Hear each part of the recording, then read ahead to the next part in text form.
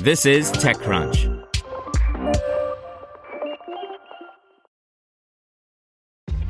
This episode is brought to you by ShipStation.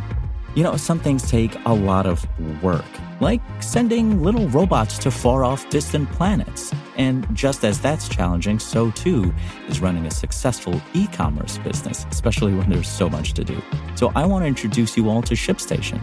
Now, I love using ShipStation because of its easy-to-use dashboard, which makes managing orders and printing labels a breeze and super smooth. Oh, and the customer service is just out of this world.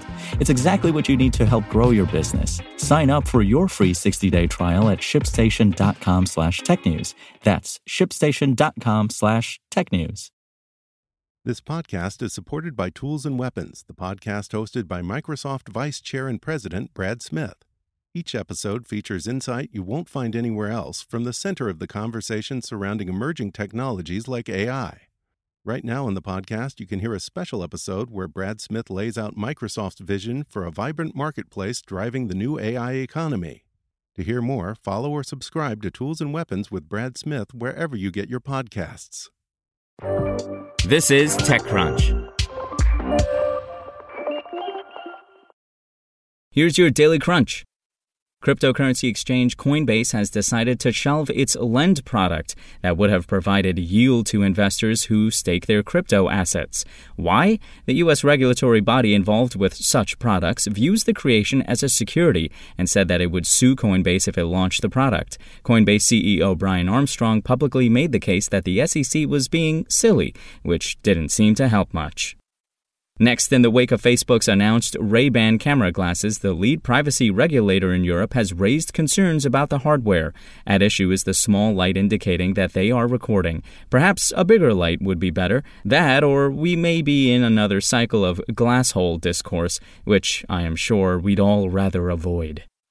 And a new report from Pew Research finds that around a third of U.S. adults continue to get their news regularly from Facebook, though the exact percentage has slipped from 36% last year to 31% this year. Pew's study found that the drop reflects an overall slight decline in the number of Americans who say they get their news from any social media platform, a percentage that also fell by 5 percentage points year over year, going from 53% in 2020 to a little less than 48%. Now let's see what's going on in the world of startups. Flippa, an online marketplace to buy and sell online businesses and digital assets, announced its first venture-backed round, an $11 million Series A, as it sees over 600,000 monthly searches from investors looking to connect with business owners.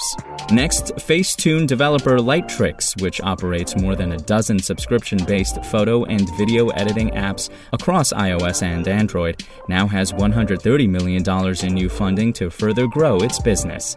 And Cars24, a site and app in India that sells users cars and used two-wheeled motorbikes, has raised $450 million in a Series F.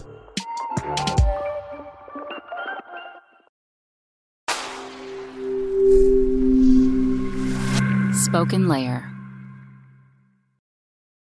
Want to learn how you can make smarter decisions with your money? Well, I've got the podcast for you.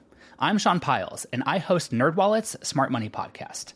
Our show features our team of nerds, personal finance experts in credit cards, banking, investing, and more. And they'll help you make the most of your money while cutting through the clutter and misinformation in today's world of personal finance. You'll get clarity on strategies to help you build your wealth, invest wisely, shop for financial products, and plan for major life events. Listen to NerdWallet's Smart Money Podcast wherever you get your podcasts.